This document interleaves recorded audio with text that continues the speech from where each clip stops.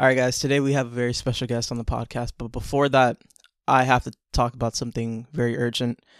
Um, I think I've said this on the podcast before, but I I have hearing issues. Okay, and I've always thought that these hearing issues were just hereditary. Maybe I have smaller ear canals. I don't know, but I had to go to urgent care for the first time about like 2 years ago, and they told me that I needed my ears irrigated. Nuhash, you ever had to get your ears irrigated? Is that the thing where they take everything out of it? Correct. They have to get They pump right. They have this they have out. to they have to stick the thing into your ear. Then have to squeeze water into it. Have you ever had to get that done? Yeah, that's my life. Um, Oh man, listen. She keeps calling me weird for. Listen, I've had to do it 3 times. I'm about to do it for the third time in 3 years. Maybe that's a little bit odd, but she thinks that this task is crazy. I keep telling her it's No, normal. like when you first started, you were like 21 years old. There's no reason for a 21-year-old to Listen, get their I just ears I flushed. listened Like, to imagine how much like mucus you had to have yeah, built up there's in there mucus in my for ears. it to be That's the right flushed. word. It's earwax. Okay, it's not mucus. But yeah, it happened for the first time like 2 years ago, and then maybe like a year later, had to happen again. Ears got full of fun again, and I hate to break it to you guys, but my ears are in pain again. So you know what that means. I have an appointment today at 3 o'clock. Um, pray for me, wish me luck. Hopefully everything is okay. I was telling him, I was like, people usually like our age, like 24, they have like brunch appointments at 3. They have like a nice like I don't know, having fun with the Right. hangout with their Yeah. friends. But he has a full earwax Listen, irrigation with appointment at urgent care. with great power comes great responsibility. Okay, he has a Spider-Man in his background. He knows what I'm talking about. no, but like, look, I'm very pro ear irrigation. I didn't even know that's the word for it. That's a really good term because I thought it's just earwax removal, which sounds terrible. No, But listen. I had to Oh get my it done God. last year, and yeah, so I think it's so the first time I had to get it done, I think I was like 25. And I felt a lot of shame, just like you. I was there like, what, is something wrong with me? Am I filthy? Why do I have all this like earwax? Like, who Yeah, am I as a person? yeah, But apparently, it's yeah. something to do with some people have the shape of their ear is screwed up a little bit, right? Where it's kind of like a Exactly, cave, it's like a cavern, and it collects more of my shit than exactly. like other people. Yo, you're So, speaking to my so, soul so right yeah, now. Like you're really like You guys found yeah. you're community. like my unheard voice right now. There's There's probably nothing. like a whole community of these people. I gotta reach out to them, but yeah, that's where I'm at right now. Thank you for understanding. At least I have one person that's in support of me. Um, in less important news, um, Mahu and I have Mahu and I have announced our New York City showcase. We're doing it alongside two other amazing artists in New York City in Midtown. It's at a venue named Semicolon. You can find details on my Instagram, Mo's Instagram. If you're in New York City, if you're anywhere in America, if you're anywhere in the world, take a flight to New York. I don't care if you're in Vietnam, Take a if you're in flight. Moscow, Sydney, Australia, come out. Low flight, come see us. You leave the next day. It's all good. Yeah, I don't want to hear anything from anyone saying that there's no events for people in New York City. We're We're here. here. I'm We're here. doing it. And you know how when you always go to like the Met, you go to these For museums, you see what? all these French and Renaissance What do European you need to say that painters? for? How about some nice little cute little Bangladeshi Right. painters, Exactly. We got our poetry, we got our There Bangladeshi we go. paintings. Like what else I do you might do need? some spoken word you know? poetry. I might. I'll see. Oh. Maybe if it happens. If it doesn't happen, you missed out. Anyways, Yeah. thank you guys for coming back, joining us on our beautiful podcast, Difficultish, hosted by myself, Moshnoon. I am Mahua. And today we have probably the craziest guest we'll ever have. Yeah. I have a lot to say to you. I have a lot to say of you on behalf of my mother. My mother is next door That's a for me. lot. She has her ear to the door. But I would love for you to introduce yourself. Tell us more about yourself. Our guest today is Nuhash. Nuhash, you want to say hi? Hey everyone, I'm Nuhash. I am a filmmaker from Bangladesh. I've lived in Bangladesh my entire life. I love to combine sort of genres that everyone loves with South Asian identity. That's something I really enjoy to do with my films. I recently made a short film called Moshari, which means mosquito net. And yeah, we played at South by Southwest. We won a bunch of awards, and something cool that happened was Oscar winners Jordan Peele and Riz Ahmed actually kind of came on board the short film as executive producers. So that's been awesome. It's kind of changed my life a little bit. And yeah, I kind of make these weird Bangladeshi horror movies or genre movies or whatever. And that's kind of my thing now, apparently. You are way too humble because you did not just win like a few awards. Like Yeah, you won South by literally like Southwest, what, like Jordan 10 Peele. international awards. Yeah, like all the state awards, like LA, like you were next to what, Allwell, like Taylor Swift's video. Like you were so humble about it. You're like, yeah, I just did something casually when really he like This is why dominated I the love whole it when world. other people introduce me, because then you get to have a lot of other stuff Mm. said there. Yeah. But when you're talking about Yeah. yourself, it's like, No, it's such a nice boost of yeah. ego. I literally like I was on Twitter the other day and I saw what was it, like the Hollywood Critic Association, and I saw your like moshari, and I saw like Taylor Swift's video, and I was like, this and Taylor Swift, I was Yeah. like, I was blown away. And that's like amazing because like imagine like a Bangladeshi film next to like Taylor Swift's video, like something that we know. And it's just crazy because it's like two worlds colliding together. Yeah. Yeah, that's been incredible. To be nominated for it was the Hollywood Critics thing. My mom saw that. She saw it was me Mhm. nominated and it was Taylor Swift, and she's like, Nuhash, I love you, and it's great that you're nominated. Swift, she's But- amazing, So But I that's don't Taylor know, because she's a huge Swiftie. I'm the one who has to like put music on her phone, so I know too. Right. Are there big Taylor Swift fans in Bangladesh? Is she big over there? Yeah, I think so. I think she's big. Like, I don't think there's any like ever in any ear wax Yeah. where she hasn't been heard. Right. There we go. I love how your mom's just like humbling A you. little bit, yeah. She's like, yeah, No, you're I good, but know. like, Yeah. But before we move forward, I wanted to talk a little bit about my mom's reaction when I told her that we were having you Yeah. on the pod. My mom too. I told my mom, and she instantly like pointed at like one of the bookshelves in my house, and she was like, No, like nothing. She She, was like- she just pointed. she's like, we have like dozens of books about his family in our house. And I was like, what? And then she like started dusting off all these books, and I have some that I wanted to show you. These were just sitting in my house. I'm not sure if any of these look familiar to you. My dad. Yeah, that's wonderful. Yeah. I unfortunately can't read Bangla, so I'm not too sure what the titles are. I think this black one is called Humi or Humi. Emo, yes. Himu. I'm so sorry. And we had a bunch of books, and my mom was like, yo, your dad was the biggest fan of his dad, and my dad like studied everything about you. And my mom was just like in awe at the fact. She was like, how? And I was like, social media. She's like, no, but how? I was like, social media. She's like, no, you don't understand. Like, how? And right now she's probably right outside my door. But me and Mo had watched moshari maybe a few days prior, and of course I want to talk about that, but I think the following day after I told my mom, I watched moshari with her, and like halfway in, she like didn't want to watch it anymore. She was scared. And I was like sitting right next to her. It was like broad daylight. I was like, Mom, like the TV's like 30 feet away, like we'll be fine. I think in moments like that is when I realize like how much like power and influence somebody like you could have, like not only on like our generation but the generation above us. Like what me and Mo do is rarely gonna reach like that generation, but it was really amazing like being in their like present moment, seeing how my mom was reacting, and I can't imagine like what type of reaction you get out of anybody who is in Bangladesh. It was really funny. And then she's like, yeah, all these books. Look at these books about him. Thank you so much for sharing. No, literally, I told my mom too, and she was like fangirling as well, just because she was like, "Do you know who he is?"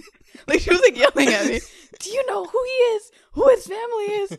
And like my family, they're just like a very big house full of like poets and artists, and it's so weird because it's like, I grew up in a very like Bangladeshi like cultured like household, but I honestly like I feel upset for the generation that like don't know like how big of a deal this is, because there are people that like they just like aren't in tune because they just never learned. So they never, learned about like the classics and like the actual writers and film directors and everything in their household.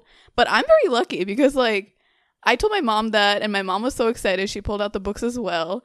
And it's just like such an honor because it's like, I don't know, like the older generation bridging the gap with like the younger generation. So I'm glad that you also like had all of those talents like passed down to you and you learned about it, because it's just like, we have you in our generation, and then obviously our parents also resonated with like your father and everything. Yeah. So it's amazing. Wow, that is so beautiful to hear. Thank you so much for sharing those stories. That's really powerful Of to course. just to hear that those books literally travel, right? Like you're sitting there showing it to Mm-hmm. me. I'm here in Bangladesh, you're there in New York, and it's so wonderful. Yeah. Yeah, like I come from a Gulf family that's like, super big on culture. My mother, she's a poet. My father, he was a writer, and he was a filmmaker as well. And just seeing the impact that they had on the world, on anyone who speaks Bengali, it's been so amazing. And I think for me, what was really important was just growing up in Bangladesh. There was just so much of, I just saw his influence everywhere. And I was so privileged and blessed and lucky to sort of grow up with storytelling around me, right? Like I grew up with these books around me.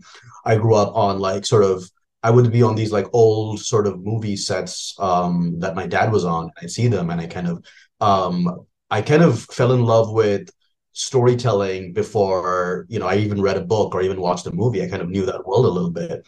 But, what was really important to me was to sort of like, yeah, our parents got all those books and got all those literature, but do we know about all that? We kind of don't, right? Like there's other generations and sort of the whole world that needs to know how rich our culture is and sort of how much depth there is and how much wonderful storytelling there is. So kind of that's what I feel like is our responsibility. So it's kind of so poetic that I'm here talking to you guys and we're all kind of trying to do something new and relevant and different with our identities for a newer generation. I think that's really powerful and kind of poetic. Something me and Mo talk a lot about personally is like we both know how rich the country of Bangladesh is for like the arts and for filmmaking and for writing and poetry. Like Mo's mother is a poet, and she is in like in an acting group, and my father was a poet and is like a painting collector and loves all that stuff. But it's really interesting how like, you know, as high of a pedestal that of stuff is put on, it's still so fearful for a lot of those parents to give their kids the courage to follow paths like that.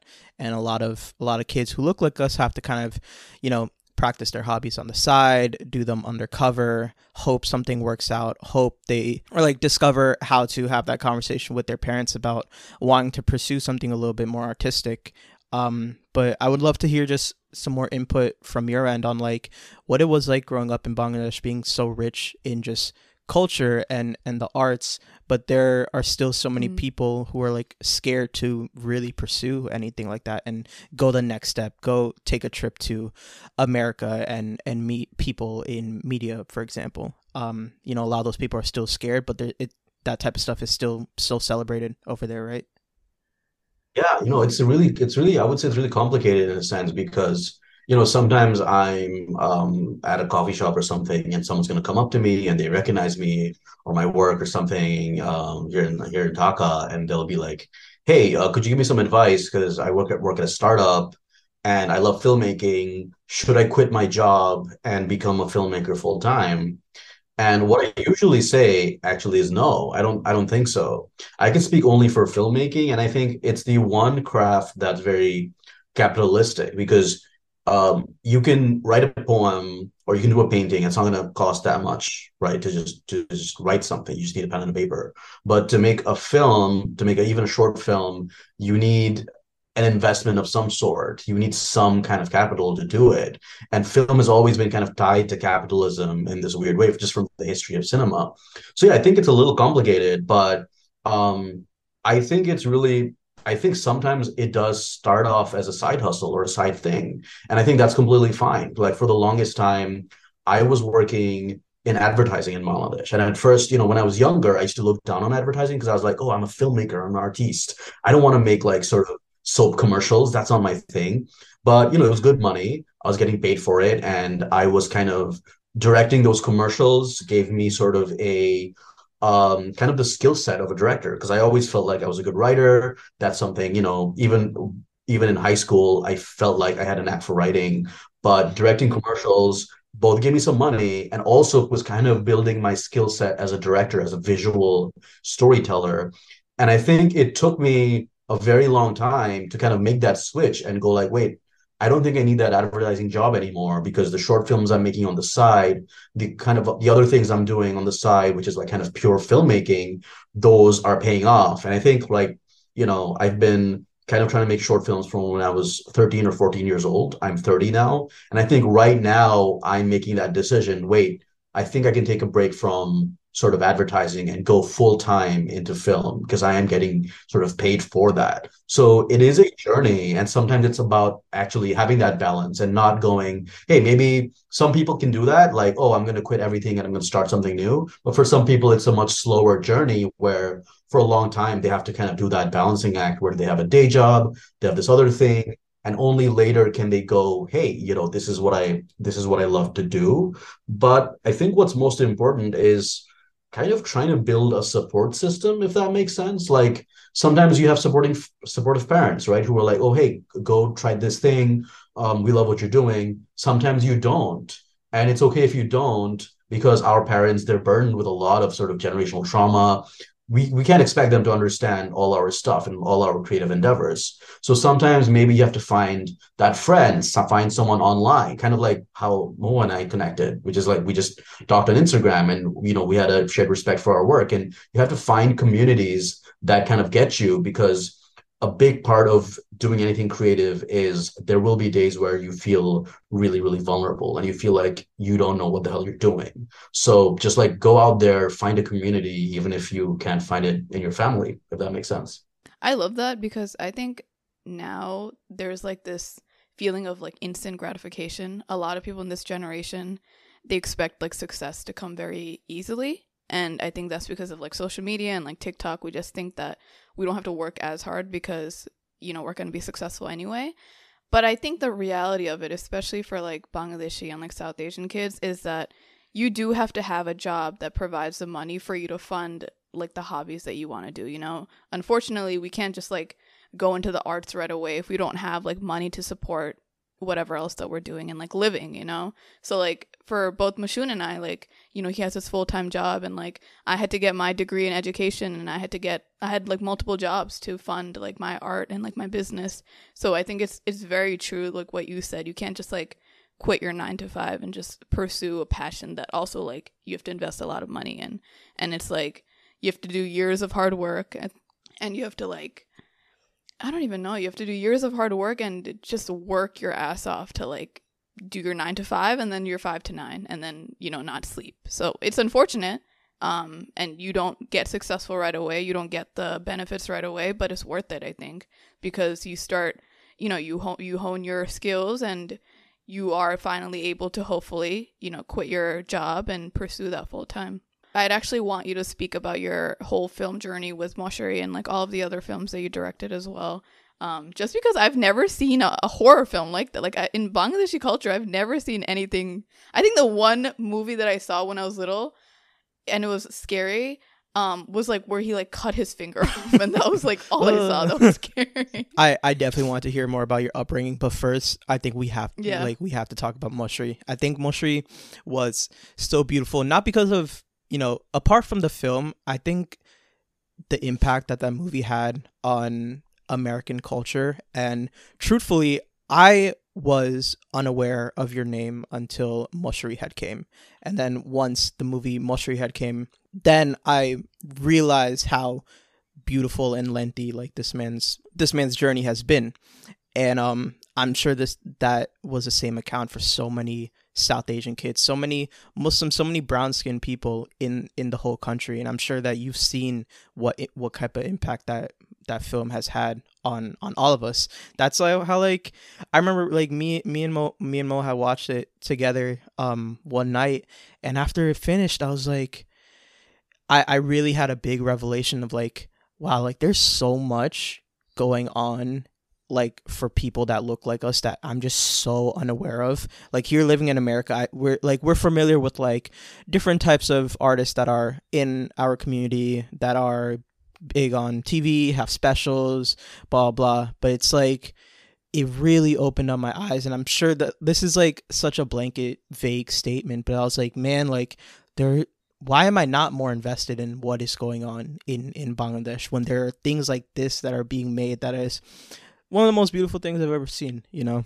So I wanted to hear more about your journey with moshari, how that came about, why you chose to make it that scary to where my mom didn't even want to watch it anymore. And just like your story with that film. Thank you so much for saying that, man. Yeah, it's funny because Moshari was kind of like a B project of mine. I was working on a feature film, like a full-length movie, and I was working on some other stuff. On the side, I kind of, again, I got sick of making commercials, and I thought I have a little bit of savings. I had a co-producer who wanted to invest something in something interesting as well. I thought, why not try horror? It's so like just something that hasn't been done before in Bangladesh, right? Like no one's really tapped into that horror space. And it's so funny because we actually, as Bangladeshis, we have a rich history of horror, right? Like a lot of those books on your shelf, a lot of them are supernatural, a lot of them have horror elements to it. And we also have like a lot of horror folklore. Like a lot of the stories I've heard from my grandparents have been like, bhuter golpo, like just ghost stories that you tell to your cousins under a moshari on a winter night. So that's a very big ritual here in Bangladesh. I don't know how much of that you're familiar with. But yeah, that's a whole thing. So I always felt like horror is kind of in our blood, but for some reason it hasn't been translated to cinema because we've always been scared. Like, okay, is it going to be corny? Is it going to be stupid to try to make Bangladeshi horror? Because look, it's also about resources. Like, how do you kind of, how do you do the scares? How do you do the VFX? There are a lot of sort of layers to horror where, if it's a drama short film, it's like two people falling in love. You could shoot it in your apartment and like whatever. It's like you don't need to think about the camera or the colors or the sound as much, maybe. But with horror, there's so many kind of layers to it. So I think everyone's been a little afraid to touch it. And the idea was just started from that. And it's kind of this post-apocalyptic story of Moshari. And I don't know, I always thought that like, you always see like, oh, it's in the Avengers, it's like New York and aliens are invading New York, or it's London, right? And something big is happening there, like the world is ending. But what if you had a big, larger than life story like that, but centered around Bangladesh, where the only survivors are in Bangladesh, and kind of like reversing the power dynamic in a way.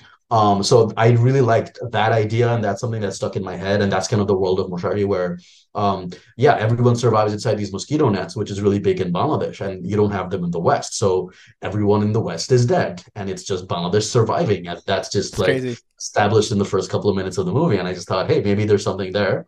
Um, Yeah.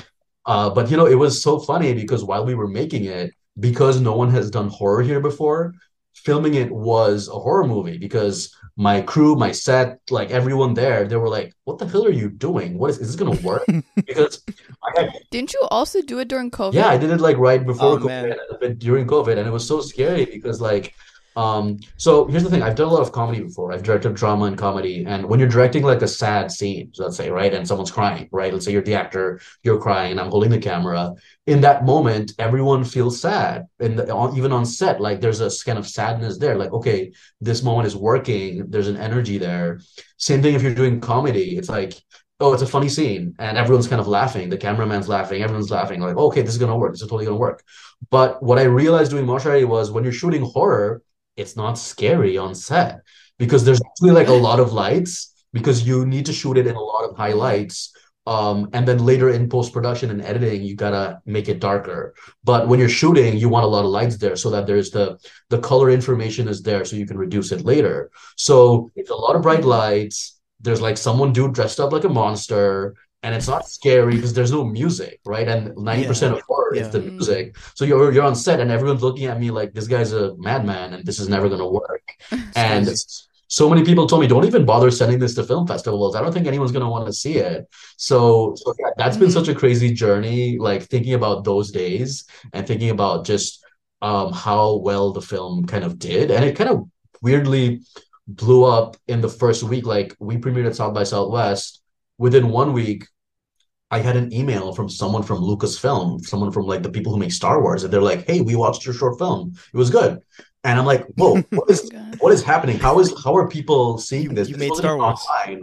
And I'm like, Yeah. "Oh, somehow something about combining Bangladesh plus horror was really connecting with people because people were Mm. like, usually, when I go to a Mm-hmm. film festival, people are like, a Bangladeshi movie? I have no idea what that is." But then when I Yeah. was like, I have a Bangladeshi horror movie, people are like, I kind of want to check that out. I've never seen that in my life. When is that Mm-hmm. screening? Do you have a link to that? There's something Yeah. about combining these two things that I've never kind of connected before and doing that in a way that felt authentic. I don't know. I felt something Mm-hmm. about that really worked a little bit. I think I saw it in the Daily Star or article or something where you said exactly that, where every producer said for you to not send it to the festivals.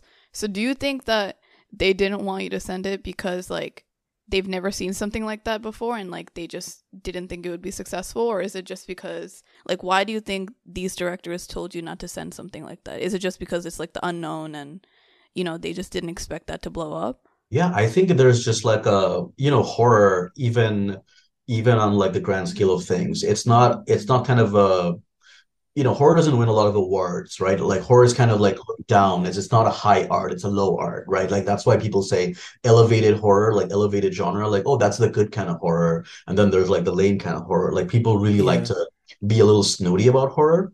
And I think, you have that all over the world a little bit, but especially here, because we don't do it often, I think these producers, they meant well, but they were just like, we don't know if like this is going to do well, so you might be wasting your time. And I think a lot of the sort of what usually happens in Bangladeshi cinema is we do really well in the European film circuit. I don't know how much you guys are familiar with that, but it's like there's Cannes, there's Venice, there's the Berlin Film Festival. So in the European circuit, you get a lot of these art house South Asian films from Bangladesh, India, Pakistan, and those films do really well. They're a little more sad, or they're kind of about pain or suffering, and they're a little more sort of slower and art house films. And that's kind of where Bangladeshi cinema has thrived really well. But I think what's been really new, I don't think there's ever been another Bangladeshi fiction film at South by Southwest, for instance, right? So entering this genre space where it's like horror, thriller, combining that with our kind of aesthetics, that is very new for us Bangladeshi. So I think even these producers, they didn't know that a horror film from Bangladesh could do well at film festivals. They weren't even aware that those festivals existed. In fact, a lot of these really awesome festivals I've been to, when I was filling up the forms, they didn't have Bengali in the drop down list, and I had to write to Oh. them and be like, "Hey guys, I know like you didn't mean for this to happen, but could you put our language in there because we're like the fifth largest spoken language in the world." And they apologized immediately, and they fixed it. But that only goes to show that people aren't doing this enough. People aren't sort of being more playful with the kind of tones and the styles that of the kind of cinema we're making from Bangladesh, or in fact, even the diaspora. I think so. Yeah, that's been a fun kind of experiment that paid off, and I hope that it gives more filmmakers who aren't white, the courage to try different things. Because I think it's also like, I don't know. I think the world's really changed after the pandemic, if that makes sense. People were all stuck at home watching Netflix, and people were like, okay, we're tired of watching the same stuff. They were watching Squid Game and Money Heist and all these things that had people of color, that had subtitles, and they were like, hey, this stuff is pretty cool. So I think, Yeah. the world is a lot Mm-hmm. more open to sort of content that's more out there. Sometimes I'll just be like sitting or walking around my city and I'll just be upset at like me being in like the art community in Orlando. I had just met like a few weeks ago the very first Bangladeshi person who's like in the art community in my city, like the very first one. And before that, I had just always complained about like, man, moving up in life would be so much easier if I just had somebody else that like had paved the way, or somebody else that was doing this with me, or somebody else that was like supporting me that looked like me. And I say that to say like I'm fascinated with how like you managed to be the person to reach out to these people and tell them to add Bangla to the list, or you being the first person to make a Bengali horror film. What do you think it is about you that made you willing to be the first and not like, be upset that things haven't been done before? Because I think that's where a lot of people get stuck. They're wanting to enter certain territory, but they have no idea how to because none of it has even been done before. Do you feel like you've just always kind of been the one to try to do something unorthodox? I don't know, man. That's a really good question. And I think a lot of it is stubbornness, but it also, I think the stubbornness comes from overcompensating a little bit, because like when I was a kid, the movies I grew up on, like I love Spielberg movies. And I was watching this Spielberg movie called Munich where somebody comes into a room and there's a lot of food on the table. And it's like, oh, there's enough food on this table to feed Bangladesh.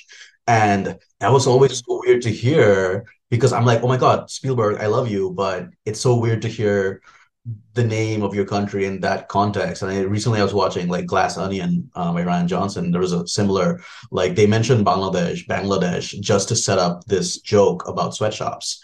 And, always seeing your country's name used as this punchline in cinema that you love, it's so contradictory because it's like, it messes with your self-esteem a little bit, right? Like my entire life, I felt like, am I like less because of where I'm from? Will I ever be able to make it? So I think those feelings, they don't go away. Even today, you have that model minority thing where I always feel like I have to work extra hard. I remember after we went to South by, I was writing to certain like review pages going like, hey, you reviewed all these other South by Southwest short films, but you didn't review us. We actually won the award, but how come you only reviewed the films that have the white people in it?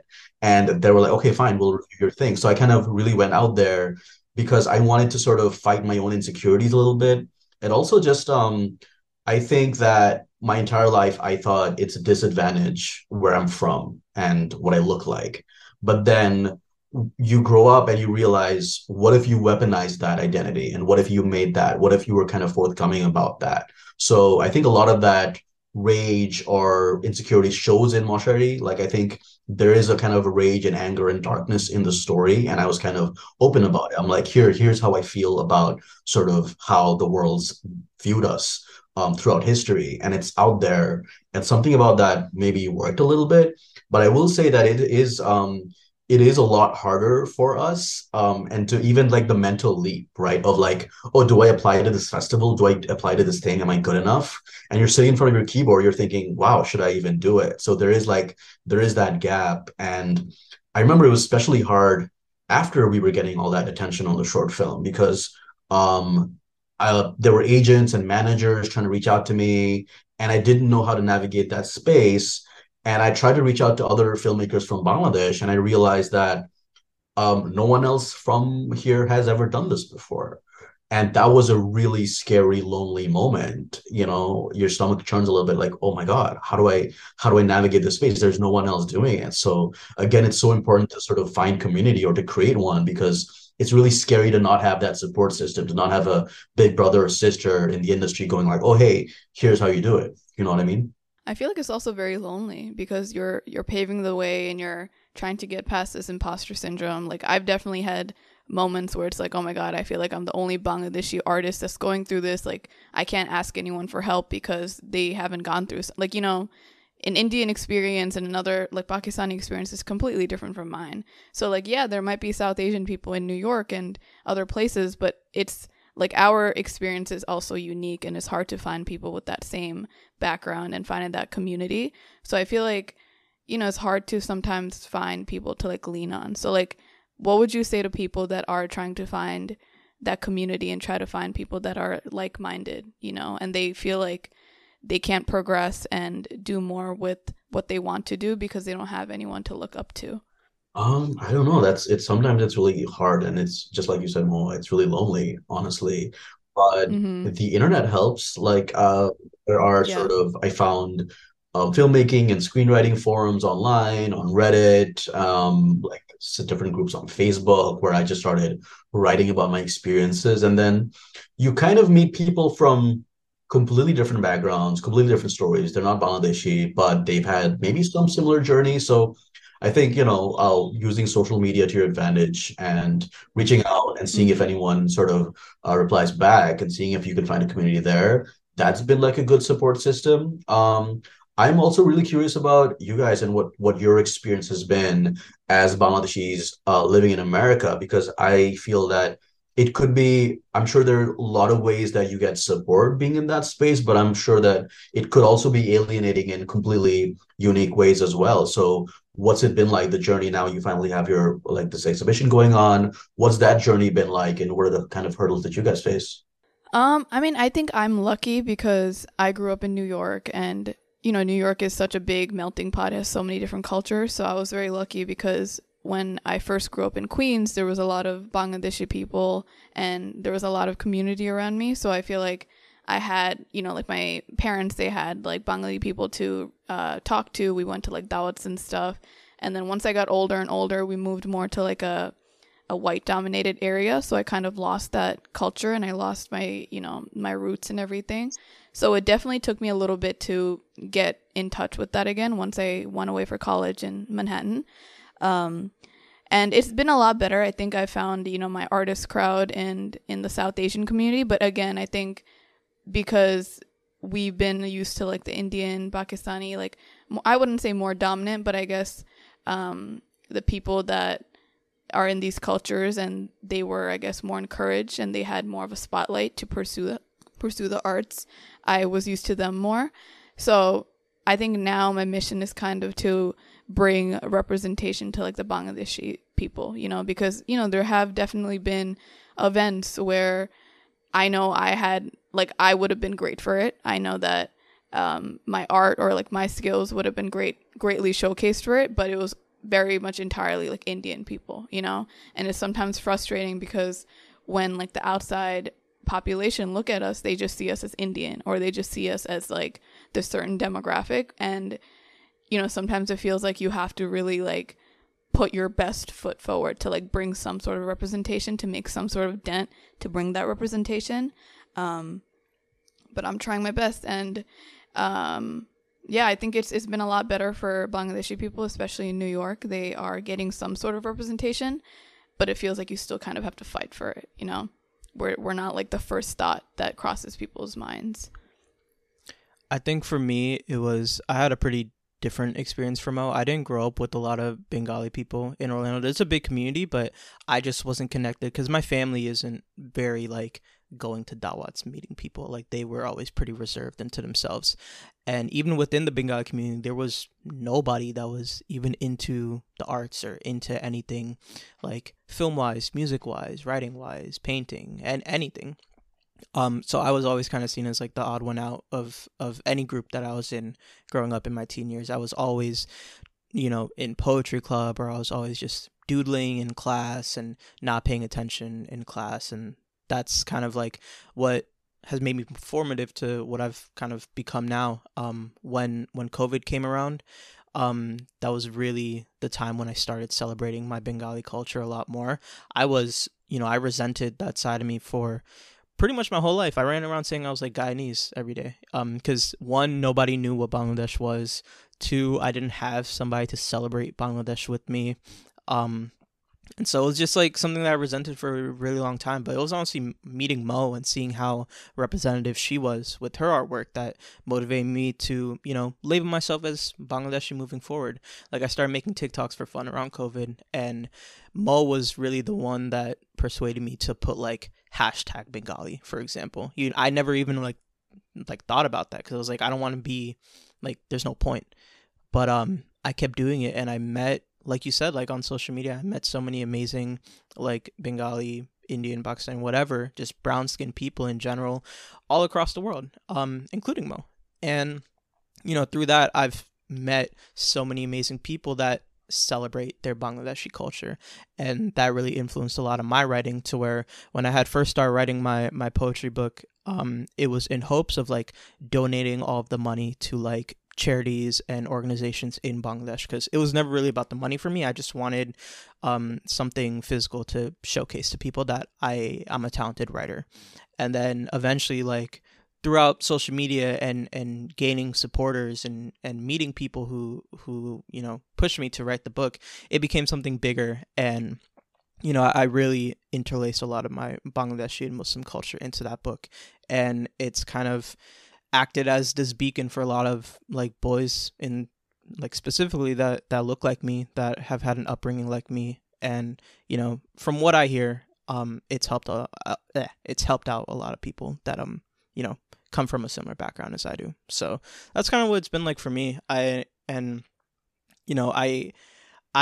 nowadays I spend a lot of time thinking about what it is actually like growing up in Bangladesh, because I've been meeting people here and there that come from that world, and I can't imagine, like, it's a very broad statement, but it is really something that I do think about a lot. And I envy the fact that I've waited so long to represent this Bangladeshi side of myself, because if I started early, I would have been much farther. But I don't know. I really look up to people like you who are able to do so much with quote unquote so little, coming from a world like that with so many people like that. But I think it's interesting what you said, Nuhash, how you said that you use your identity as like a weapon now, like you use it to like as a superpower. And I think a lot of us grew up with all of these stereotypes and all of these movies that made us look so bad, and it made us feel insecure and weak because we were portrayed as poor, or we were portrayed as just like something like completely outside of this, like we didn't feel like we were inside this world. And I think a lot of people grow up with those stereotypes, and they let that stop them from pursuing what they want to do, or just living a good life. And I think what all of us have done is use our identity as like a superpower, and use it to not only bring representation, but use it to like showcase ourselves and show that we are worth people like watching us. We are worth like success. We are worth anything, because we're not going to let all of these stereotypes bring us down anymore. And we're in fact going to show you how much we can do, So I really like that we're using, we're kind of using like our anger, and we're using it to like fuel ourselves, and we're using it to bring more representation and bring like a positive representation. I think we're kind of just over the phase of seeing all these horrible films about us, and being acknowledged as just like a low income like country, and like just weak people. And I really like how you said that you used like things like emotions like rage while creating moshari, and how things like that were presented in that film. Because once you said that, it clicked in my head. Yeah, I think it's a lot of like, look, I've been in that space as well, where when I was starting out with filmmaking, I was like, okay, how do I make this look Bideshi? How do I make this look foreign? How do I get my colors and my sound and my performances to look like films I've grown up watching? And then I realized I can't achieve that. I can't pull that off. What I can pull off in my budget and in my resources is to kind of go authentic, to kind of connect to my roots and make something that hasn't been done before, that's unique to my identity. And I think, we're all, we all have this rage in us. We're all confused. And if we can tap into that, because, it's like, there's also that fear, right? Like, oh, I don't want to be known just because I'm Bangladeshi, right? You want to tap into your identity, but you also don't want that to be your only thing. You don't want to be, oh, he's the Bangladeshi filmmaker, and that's like the only thing about your, oh, she's the Bangladeshi artist, he's the Bangladeshi writer. You don't want that to be the only defining thing. So it's like, oh yeah, I want to tap into that. I want to tap into that. I'm a Muslim, but also I want my art to be its own thing, because there's so many other layers to who we are than where we come from, right? So, but like, I think even in just embracing the utter sense of confusion we all have with who we are, because I think it's a generational thing, right? That we're like, are we Bangladeshi? Are we sort of global citizens? Are we this? Are we that? But tapping into that confusion in our art and being sort of open about that, being vulnerable about that in whatever we do, the moment you start doing that, you connect to a lot more people, because everyone out there is really freaking confused. Like, it doesn't matter where they're from, whether they're Bangladeshi or they're sort of Mexican American, like a writer that I've met. So they're all kind of confused about who they are. And that's like a millennial thing. It's a Gen Z thing. It's going on around all over the world. Everyone's feeling it since COVID. So if you can tap into that stuff and be open about it, it just opens up a whole new world. And yeah, that's kind of been my sort of learning curve, which is, hey, I don't have to be afraid of my identity. I can tap into that, and that can be like a whole new sort of layer of storytelling. And I don't also have to be afraid of sort of that being my only brand, Bangladeshi. Because, honestly, if you think about it, in the grand scheme of stereotypes, as Bangladeshis, we don't have it like that bad. Like if you think about sort of every culture and every stereotype that's attached to things, I kind of find it weirdly freeing that nobody even knows what Bangladesh is sometimes. And I go into a meeting and they're like, "Is that in India? What is that?" And I'm like, "Well, you've never seen a Bangladeshi film or a Bangladeshi poem or a Bangladeshi piece of art? Great, I'll show it to you. I can be the first and I can be different and I can sort of give you a fresh perspective." And I kind of like that idea that people have this kind of no sense of sort of preconceived notions. So boom, here it is. I can be the first, Yeah. and you can really be like this game changer, tastemaker, whatever word you want to use. So I think like if you kind of shift the narrative in your own head and not see it as a negative and be like, okay, I get to be the first. I get to sort of be the first and make an impression and make it easier for the next guy. I think that could be a helpful way to look at the world. I think it's something else that you said that was really interesting is that like how much people of color have to struggle with. Like you talked about imposter syndrome and you talked about it's hard to like balance being too Bangladeshi and but like not being Bangladeshi enough. And it's hard to, there's just so many things that we have to be wary of because we want to. Oh yeah, you also said something about like if you want to make the film Bideshi, and it's like a lot of us also have to worry about whitewashing ourselves. Maybe if we look a certain way, maybe we'll be more likable. And it's just so interesting that Bangladeshi isn't just people of color. We have to worry about so many things like that to be more like attractive and like be successful. And it's more than just like the film, but it's like in the workspace or like in America, and it like goes beyond anything. So. Yeah, I think in a way you guys have it harder because there is so much like every time I've been connecting to so many South Asian artists in the diaspora ever since Moshari came out and the news came out. There's been a lot of exchange. And I think like it's almost easier just being in Bangladesh where if I'm making a short film, a lot of people said, "Oh my God, I love the casting for Moshari and I love how it's everyone's South Asian." I'm like, well, I had no choice, man. This is what everyone around me looks like. And I kind of did Mhm. it. I wasn't really thinking about diversity or Yeah, inclusion. yeah. I just kind of made a movie and all my friends are brown and we just kind of made it and then it kind of worked, right? So, but I think it's almost harder when you're in this very sort of multicultural like world where you're in America and you have having to think about all these layers every single day and every Mhm. single choice you make artistically or in work or just in your everyday lives deals with that like kind of that identity crisis and who you are. So I'm sure that that's a whole other there's a specificity in that only you can tap into and I can't tap into sitting here from Bangladesh, but still that experience that you guys are having is just as Bangladeshi and somebody needs to tell that story. You know what I mean? Yeah. I have a question for you just out of my own curiosity.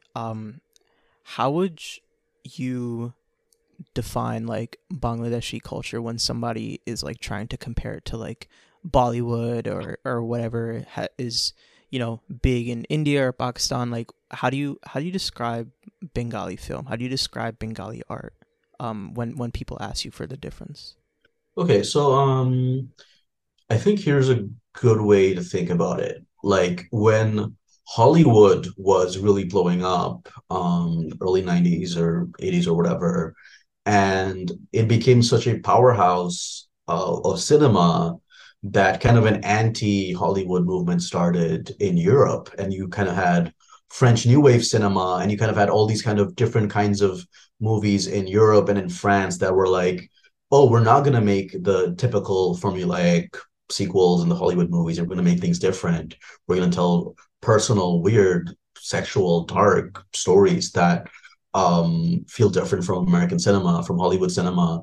And that created a whole new movement, which eventually became so powerful that it impacted Hollywood in itself. It impacted like sort of that became a part of Hollywood culture as well. So I feel like it's kind of like that. There's like this brother-sister relationship where Bollywood is so huge and everyone kind of knows Bollywood. Everyone knows about the dance sequences and this and that and Shah Rukh Khan and blah, blah, blah.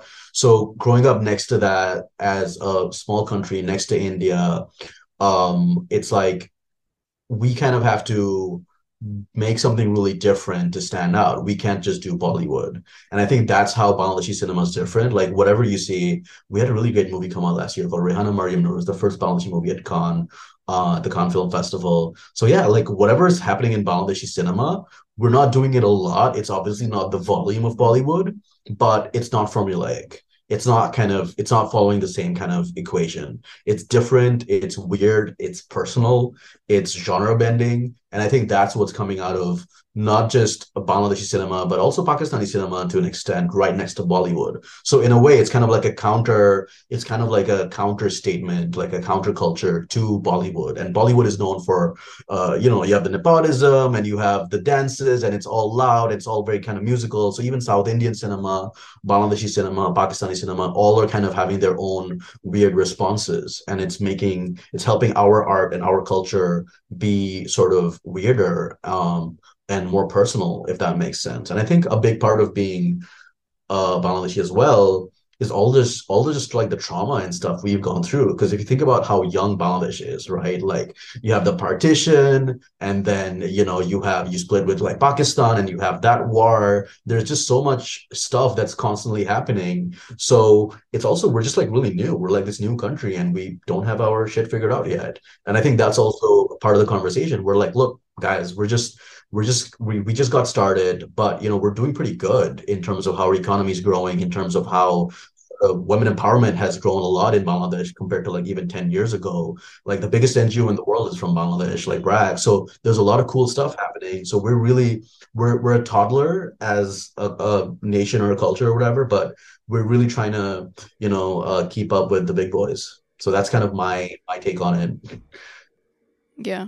I get so mad when people are like, oh yeah, like Bangladesh is such a like low income, like poor people, all this and that. But we really are like one of the booming economies. And I think literally within the last 3 to 5 years is when people are first even hearing the word Bangladesh. I remember high school people, like, pretty sure I still meet people today that literally don't even know the country exists, which is so crazy because, well, like the fifth most populous country in the world or like something like that.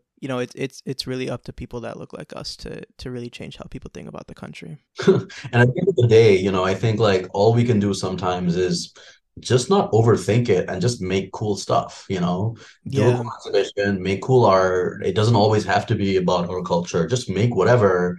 And if people like it, people connect to it, they're gonna remember, oh, hey, somebody in Bangladeshi made that. And that's gonna stay in their mind. And then the first thing they think about Bangladesh isn't gonna be whatever stereotype they've heard or they've seen around or some narrative that's been perpetuated. It's gonna be what they've seen of our work. So, whoever's listening, you don't have to kind of always be thinking about the cultural impact of you being bound. Just like do your thing and live your life and make cool things and never stop creating stuff. And I think that's Yeah.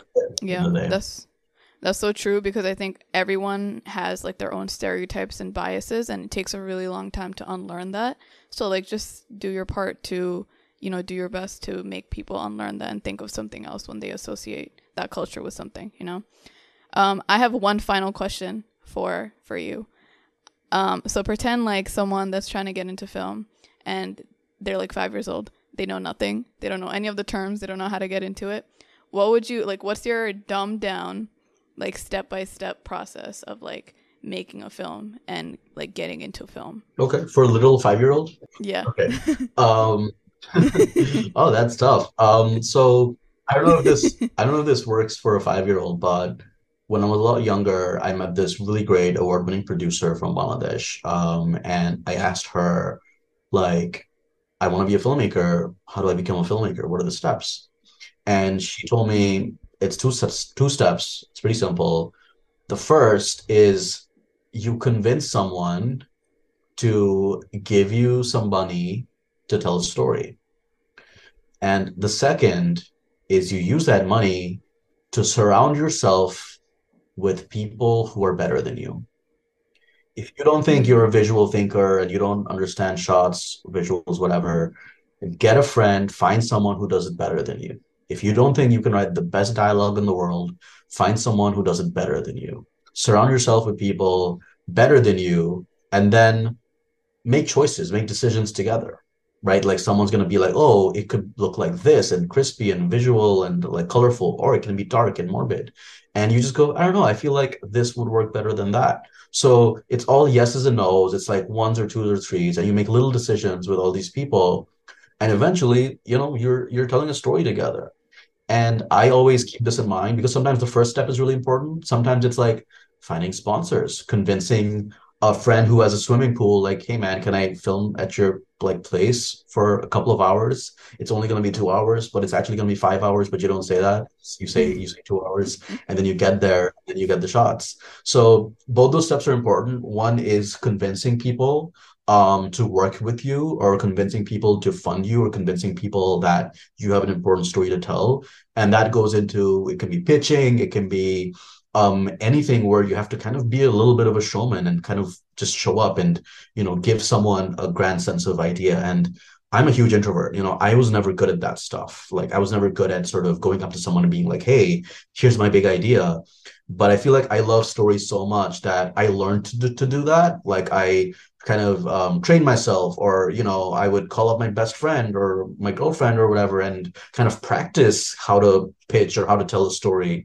And I kind of tried to develop my skills just as someone who can sit you down and tell you a story and convince you that this is something worth making.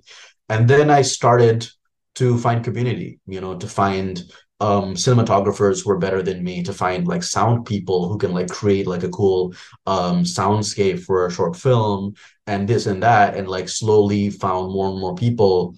Maybe they're not the best in the world, but they're good enough, and they're young, and they're excited to experiment and do new things. So by doing those two things together, you kind of end up having a great team, and you can make something different and new. And I think like I don't know, I was just at this talk recently, and something I say a lot, which is like, you guys were just saying this. We live in this culture of like, oh, you have to make something now. You have to be viral. You have to sort of post something today. And that idea of how do we stay relevant and how do we constantly sort of create things every single day. But the weird thing about filmmaking is it takes time, right? Like if I'm coming up with an idea for a short film, even if it's really cheap, low budget, whatever, I'm just making it with my friends, it's still going to at least take 1 week or 1 month or maybe 3 months, or for me, like maybe a year or two to finish that thing. So don't focus so much on what's relevant, what's trending today, because if you focus on that, in a couple of months, it's not going to be trending anymore, and your short film will feel very, very dated. Your work will be like, okay, cringe, that reference just doesn't work anymore, right? But if you can tap into your soul and make it about something that matters to you, something that always mattered to you, then no matter when it's released, no matter if there's a pandemic or storm, whatever's happening in the world, weirdly, it's still going to be relevant when it comes out, and it's still going to touch people to their core because you made it about you, and you weren't just kind of trying to follow a trend. I hope that makes sense. I don't know if that makes sense for a 5-year-old, but The No, 5-year-old is trying his best to writing understand. Yeah, that's for perfect. kids writing He's it all writing it down. No, I think that's so amazing. I think you're very powerful with your words. Throughout this whole podcast, I've been listening very closely, and I feel very. Mashoon's the 5-year-old. I'm the 5-year-old right now. I, with my non-irrigated ears, I'm listening to everything you're saying. I have some silly questions to wrap this thing off with, so we don't end on such a serious high horse. What's your favorite Bangladeshi dish? What's your favorite thing to eat? My favorite Bangladeshi dish. It's fuchka with Yeah, there we go. naga That's the one. morich. I don't know if you've had that. Naga morich is like Ooh. ghost pepper. I don't know. Yeah, isn't that like the hottest It's Moorish? very, very hot. Oh, Yeah. you're crazy. You're a crazy boy. And it goes really well Yeah. together. And the thing about naga morich is it's like, I know I've had a lot of like American spicy sauces that just feel like they're not flavors. It's just poison. It's just chemicals. Mm. But naga morich, Mm-hmm. that ghost pepper, it has kind of a fruitiness to it, like where it's like it will kill you, but in a beautiful citrusy way. Elegant way. You'll Yeah. die a Right, happy death. right, elegant. Yeah. Yeah. When you come to New York, you gotta try the Jackson Heights fuchka here. Oh, Yeah, awesome. That's the thing over there. We're known for our little Bangladesh fuchka, our tong, Yeah, it's the only reason I go our there. premium sweet samosas and Yeah, I'll everything. try that. Yeah. I love your film, and I want to get more into films like that from people that look like you. Can you give me like 2 or 3 good films or things to just start off with to get, like, let me into the gates of that world? Because I love it and I really want to get more into it. Yeah. Sure. Okay, so I can start off with some of my work. You can watch Moshari on Vimeo and on YouTube. Just search for it. It's all out on free.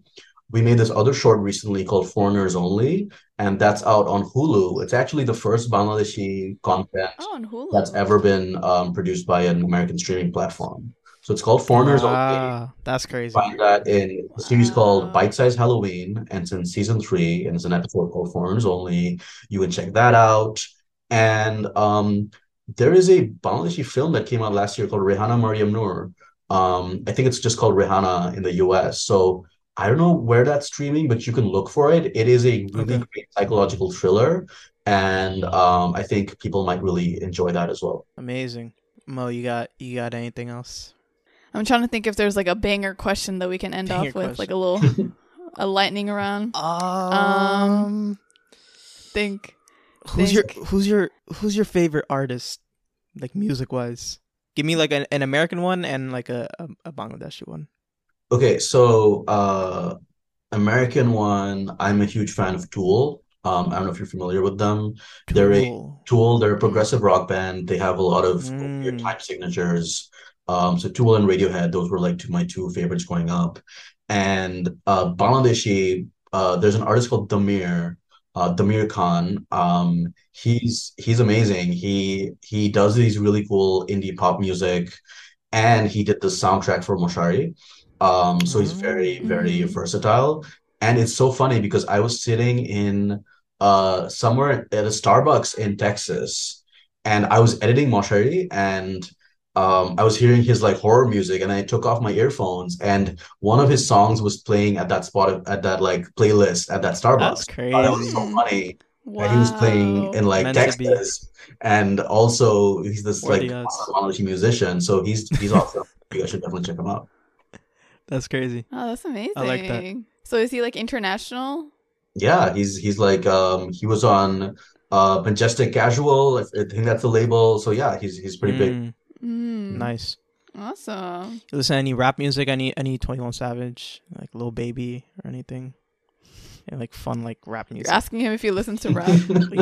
you fan of Drake?